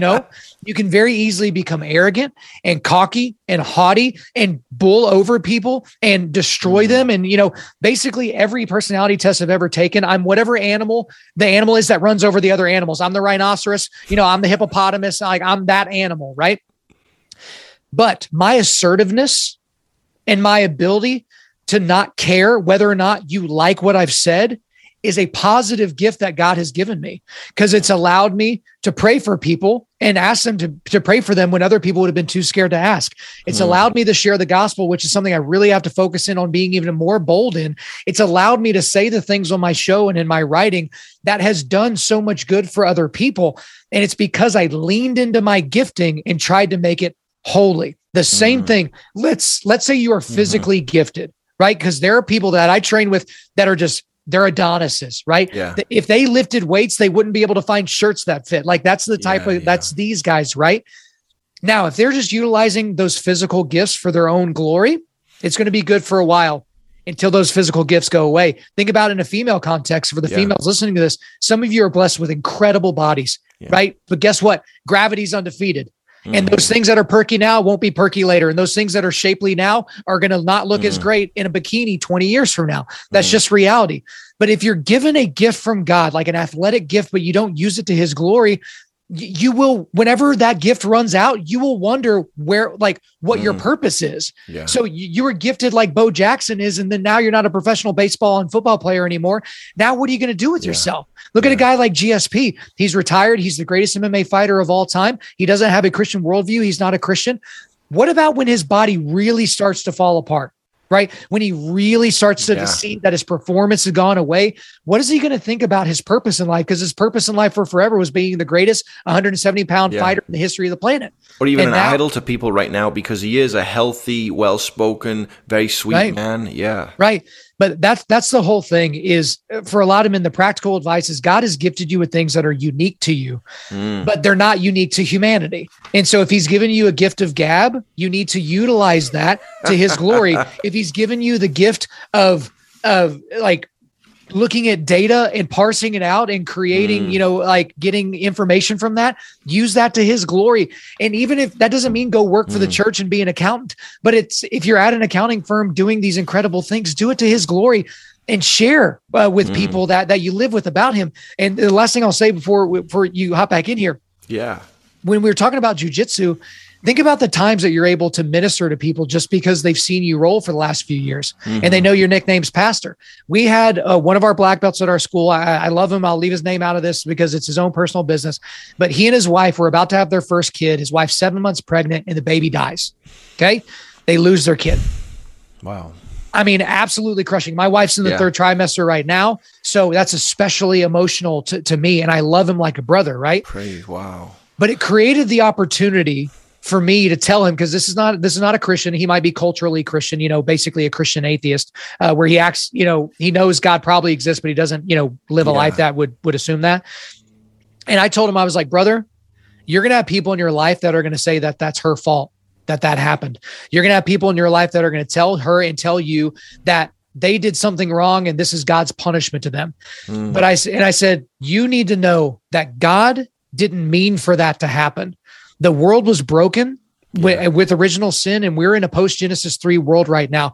That is a product of brokenness in this world, all right? Lean into the Father, lean into God. That is not how it's supposed to be. When I made a batch of chili and took it over to their house a couple of weeks later and just left it on their porch, I put something similar in the card. Basically, now's not the time to turn away from him. You turn towards him. But it's because that I do jujitsu with this man that he would look at that and read it and take it seriously. Because I'm not just some stranger. I'm not just some bum. I'm not just some random pastor that's like, hey, let me pray for you, even though I don't actually really care about you. And so again, it's just that's what we need to focus on, is our gifting, making sure that we're taking those opportunities, utilizing our gifting to the glory of the Father.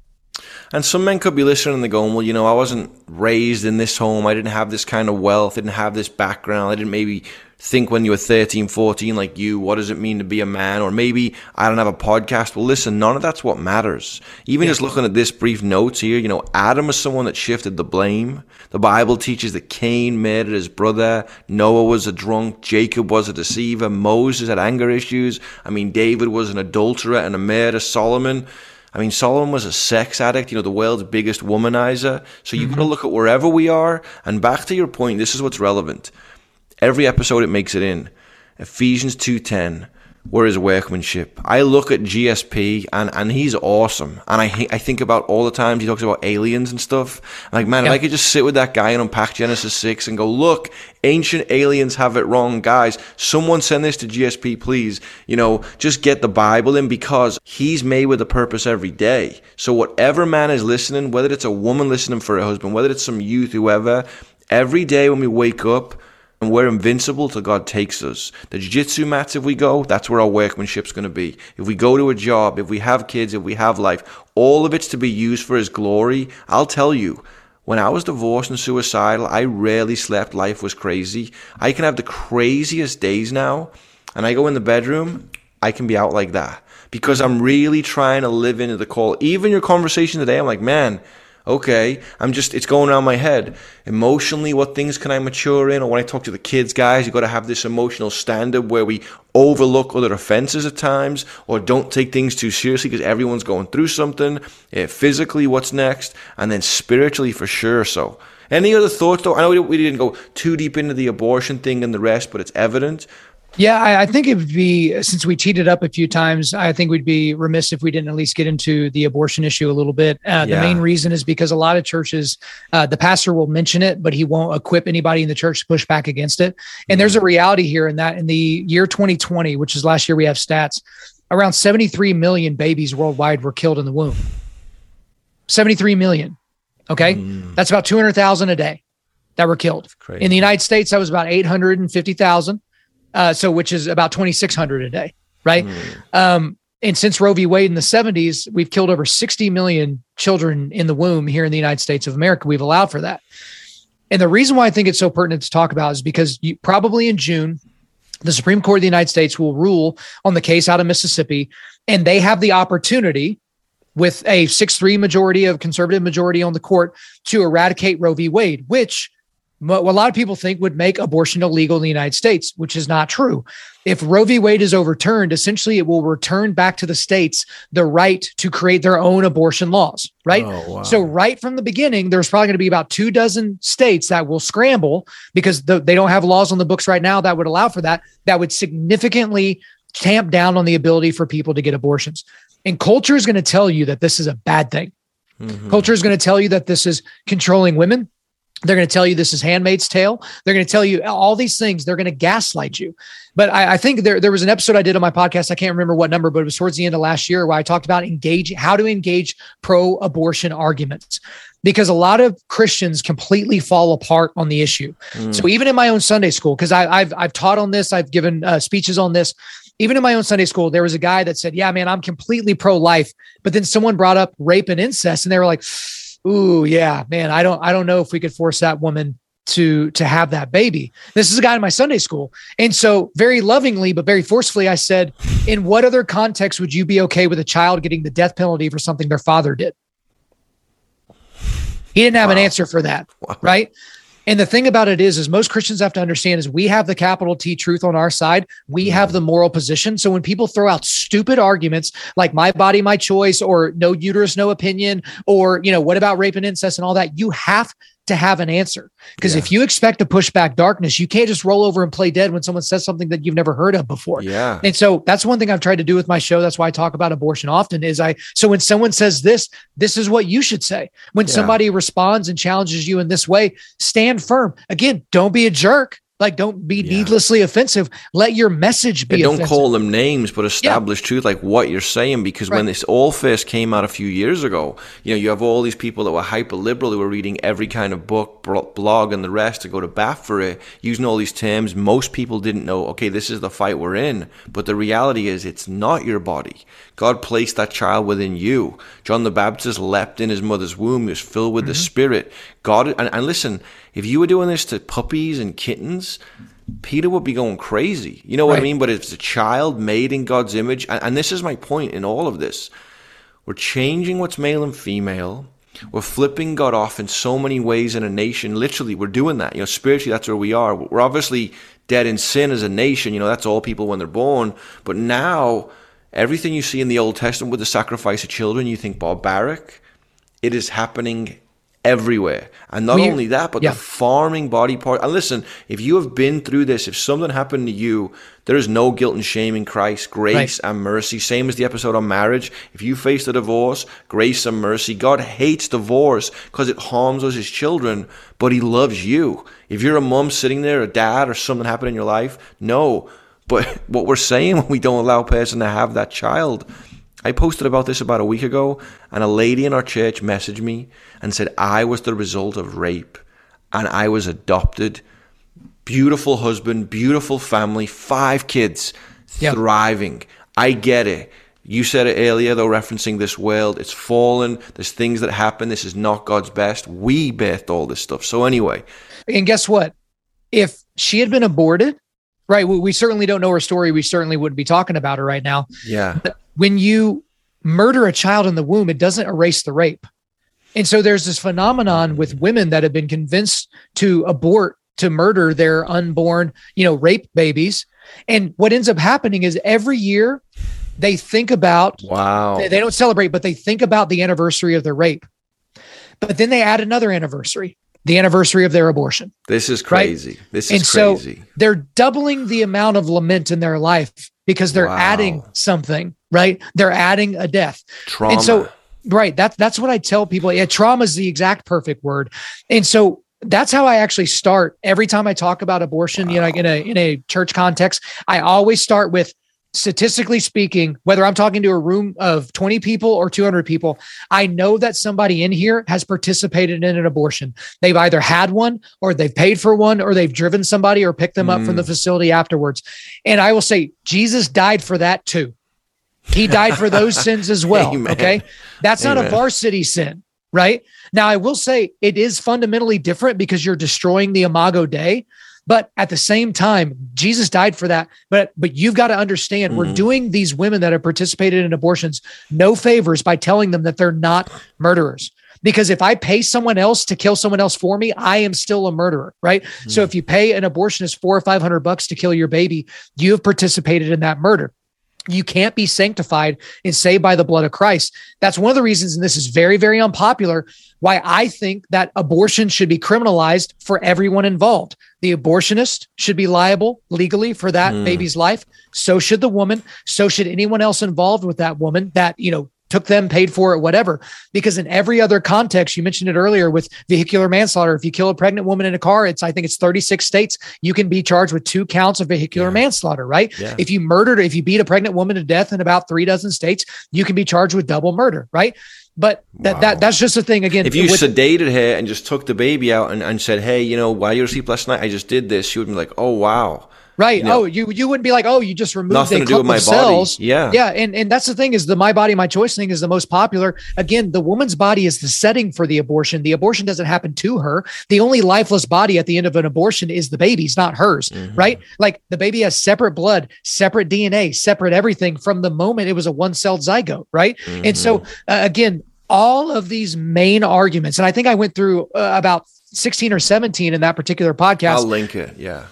I'll make sure that you have the link to it. But that's the thing is you have to be equipped. Even before we did this interview, every couple of months, I read through the arguments again, just so I'd be sharp, just in case it came up. Yeah. Because you never know when you're going to run into a situation where somebody is lost in their thinking and you have the ability to set them straight. But it all comes back to the Imago Dei, because again, if we're just highly evolved fish or highly evolved monkeys that wear pants and talk to each other, none of this matters. You shouldn't care what another monkey does. Survival of the fittest. Survival of the fittest. Guess what? You're a weak person because you're pregnant. If I kill both of you and take your steak, it's my steak now. Who cares? Animal kingdom, right? That's how we're supposed to live. No one would agree with that. And for those who are listening, I don't think anyone said, oh, we're pregnant, we should go do this, and viewed it like going to shoot someone or kill someone. But what you're saying is, here's a doctor, here's a woman, here's a dad. The emotional damage that's done, guys, you've just got to give this to the Lord. Because obviously I'm around 1 million people that have gone through this. So we don't get closure in this life. I say this a lot. We get something better. We get Jesus. Every wrong I've ever done, everything I've struggled with, everything I could do. I'm not habitually living in sin. But whatever I could think of was the worst thing in my life, Christ is bigger than that. The blood that was applied, forgiveness, grace, and mercy. So anyone listening like, oh, these guys just want to bash relevant political topics, they're not political. It's biblical. It's not about politics. It's that right now the world is being heightened to highlight certain things, and God's men, God's women need to stand and testify. Bible says we're living epistles read by all men. We proclaim the truth and will be hated for Jesus' name's sake. Right. We don't go after people so that your podcast is like, oh, he's crazy. We're just excited because, for one, want you to know Jesus and be liberated from the sins of this world. So, Well, Brian, do you know what politics is?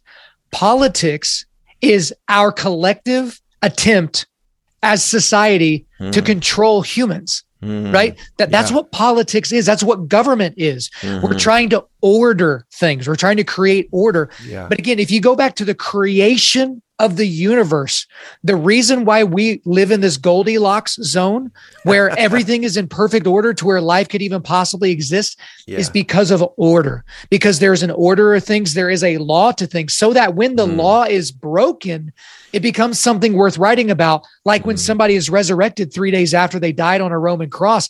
The reason why we still talk about that 2,000 years later is, one, because it's true, and two, because it broke something. It broke the mold, because the laws set forth in nature can't be violated unless something supernatural occurs, right? And something supernaturally occurred in that moment. That's why we're still talking about it. So you're saying that God so loved the world that he sent his son, so that for Brian, for Kyle, for everyone listening, whatever it is. I think about a soldier one time who came to church. He walked by on our church service downtown, and they were all giggling and laughing, going out for a night party. And I think one of them said, oh, bless the Lord Jesus Christ, making fun. And we're just like, what's up, guys? Comes back 3 hours later, hammered drunk, sit with him in the back of the church. I'm the last guy there. I was preaching, and he sat there and said, I've shot and killed over 100 people. I can never forgive myself. And I'm thinking, what do I tell him? And I'm like, you know what? You never can forgive yourself. And I took him down to the cross at the front of the church in this old building. And I said, you know what Jesus did on that? Your sins are not bigger than that blood, and that blood can wipe away every sin. And that's what we want everyone to hear. When you talk about Phil Robertson, we talk about what you're doing, talk about what I'm doing, the Mats, the whole goal, because we've received this free gift of eternal life, not because we're good enough. We'd be out doing even dorkier things if we weren't in Christ. I know I'd probably be dead if I lived somewhere like Texas. But any closing thoughts for you? And then I want you just to pray for us, or anything you want to encourage us with? Or? Yeah, absolutely. As a closing thought, just to even reinforce the message there, There are people that thought that they have outsinned the grace of God. They're convinced of it, right? They've gotten multiple abortions. They've killed people. They've done horrible, horrific things, and they are judging their life based on their own criteria. The funny thing about the criteria they're using is that criteria came from somewhere. How do we know that things are right and things are wrong? How do we know that? This goes back to something an evangelist taught me. We'll leave him nameless because he had some crazy crap come out about him after he died. But every worldview has to answer origin, meaning, morality, destiny. Origin, where did we all come from? Meaning, why are we here? Morality, what is right and what's wrong? Destiny, where do we go when we die? And the Christian message answers those in the most complete and direct way. When that guy is saying, I killed over 100 people, God couldn't possibly save me, he's making a moral judgment on his own life. But he doesn't recall why he's making a moral judgment. Because again, if he's just a highly evolved monkey, a male or a female lion that chases down a baby gazelle and kills it 2 days after it's born isn't lamenting later while they're sitting there on the rock cleaning their bloody paws about, man, I did it again. I killed another baby animal. God, man, God, can you please keep me from doing that? They're full, they're happy, they're just an animal. But we have been given something different. We're able to look back on ourselves and reflect and understand that we are these sinful, horrific beings. And how horrible of a life would it be to know that we are these horrific, sinful beings and had no way to be sanctified. And yet we've been given a pathway to the Father. And that's the thing you need to reckon with. So to all of you out there that are on the fence about this whole Jesus thing, or you have friends that are on the fence about this whole Jesus thing, guess what? Noah's Ark is an important thing that we need to know about the details, right? The parting of the Red Sea and the evidence there, we need to know about that. How does humanity and dinosaurs, how do you square that circle? All that's important. Is Genesis to be read literally, or is it to be read in a certain context? All of that's important. But guess what? Jesus didn't die on a Roman cross and become resurrected 3 days later. Amen. None of it matters. None of these debates matter. Your life doesn't matter. None of it matters. That is the center point for our faith, and the ripple effects come out from there. I'm not saying the Old Testament's not important. I'm not saying modern theology isn't important. But what I am saying is if we don't have the center point of the resurrection, then we have nothing. So for you, that's what you need to focus on, figuring out whether or not you believe in it. Right. So take a break from preparing for your next fantasy football draft. Take a break from the latest release of John Danaher, videos. Take a break from whatever you're doing and get to the bottom of that question. Because guess what? If at the end of the day, if we both get to the end of our lives and we die and all this was for naught, Jesus isn't real, then we're just worm food, brother. Brian and I will have wasted hours and hours and hours of our time and tons of money trying to pretend like this Jesus thing was for real. But if it's not, if it's different than that, if that's actually true, then you have to dedicate your entire life to it, right? That's what we're doing with Undaunted Life. We're trying to equip men to push back darkness. There would be no need to do that if Jesus didn't die on a cross. Amen. And the New Testament says, if he didn't die, then we are to be pitied most among men. If you dedicated your life, for you and I, we get some sense of glory or accolade or accomplishment. Go, man, we got to reach people, or, we got to go to church today, or someone prayed for me.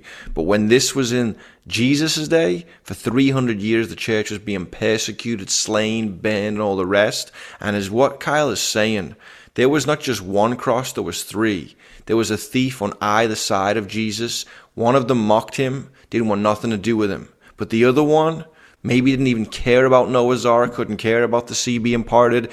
Was Daniel in the lion's den to him? I don't know what he thought, but what he did know was that Jesus is Lord. And the Bible says the Holy Spirit comes into the world to convict it of sin. I understood my sin at 24. Kyle understood his sin. Are you hearing of God's love for you as your heavenly Father? Are you hearing the conviction? I've lied, I've lusted, I need forgiveness. If you are today, that faith can be moved in you through the power of the Holy Spirit, and you will come alive in the Spirit. That's what being born again is. We're spiritually dead. We're like white belts who have no clue about life. We're dead, and we stand on the mats, and there the professor begins his work, and likewise, we come to faith, we repent, God, I'm sorry. The Holy Spirit moves and forgives us. We're redeemed, and life's forever changed. So, absolutely, Brian. I really appreciate the time that we spent together. I know you'll put all the stuff in the show notes, so I won't whore myself out right now. So people, I'm sure, will be able to find me. But I'd love to close us out with a word of prayer. Yes, if that's not too bold. Yep. All right. Heavenly Father, we just come before you right now. Lord, I just lift up my brother, Brian, and I just thank you so much for his ministry. And I thank you so much for this podcast and the impact that he's had on people literally all over the globe. And Lord, I just want us to, in this time, focus on who you are, because you've blessed us all so much. And I want to thank you for all those blessings, but I especially want to thank you for the blessings that we can't see, for the blessings that we don't know about right now, but will probably be revealed to us later. And Lord, to anybody that is on the cusp right now, that is thinking about you and thinking about dedicating their life to you, I would pray that you would reveal to yourself to them as clearly as possible, and that they would make that dedication of their entire lives to you and to your glory. And Lord, it's in your precious and holy name we pray. Amen. Thank you for connecting, hanging out, guys. Go over. How do they catch up with you? What's the website? How do they get everything done? Yeah, just go to www.undaunted.life. That is where you can find everything. And our podcast is everywhere where podcasts are. So Spotify, Google Play, YouTube, Apple Podcasts. Just search for Undaunted Life, a Man's Podcast, or you can search Kyle Thompson. Make sure if you're going to listen, leave us a 5-star review. If you're not thinking we're 5 stars, just move on. Just move on with your life. Don't worry about leaving a review. We'll deal with that later. And guys, if you want to go roll with Kyle, you better work on making sure he doesn't pass your guard. You heard it. Pass some pressure today. That's right. Well, guys, you've been joining us on the Foolishness Podcast. Why? Because simply the Apostle Paul, 1 Corinthians 1:18, he said, this message of the cross is foolishness to those who are perishing, to those who don't know God, we would say, but to us, it is the power of God unto salvation. We heard, we believed, it was all the work of God, Ephesians 2:8, and we're here today to tell you, in the midst of your victory or the chaos of your life, God so loved you, he sent Jesus. We hope you'll know him. Go over and check out what Kyle is doing. And guys, I'm excited to hear more about abortion, more about being a man. I'm sure there's things out there for you ladies as well. So love you all. God bless. Thanks for tuning in. Thank you, brother. Appreciate it.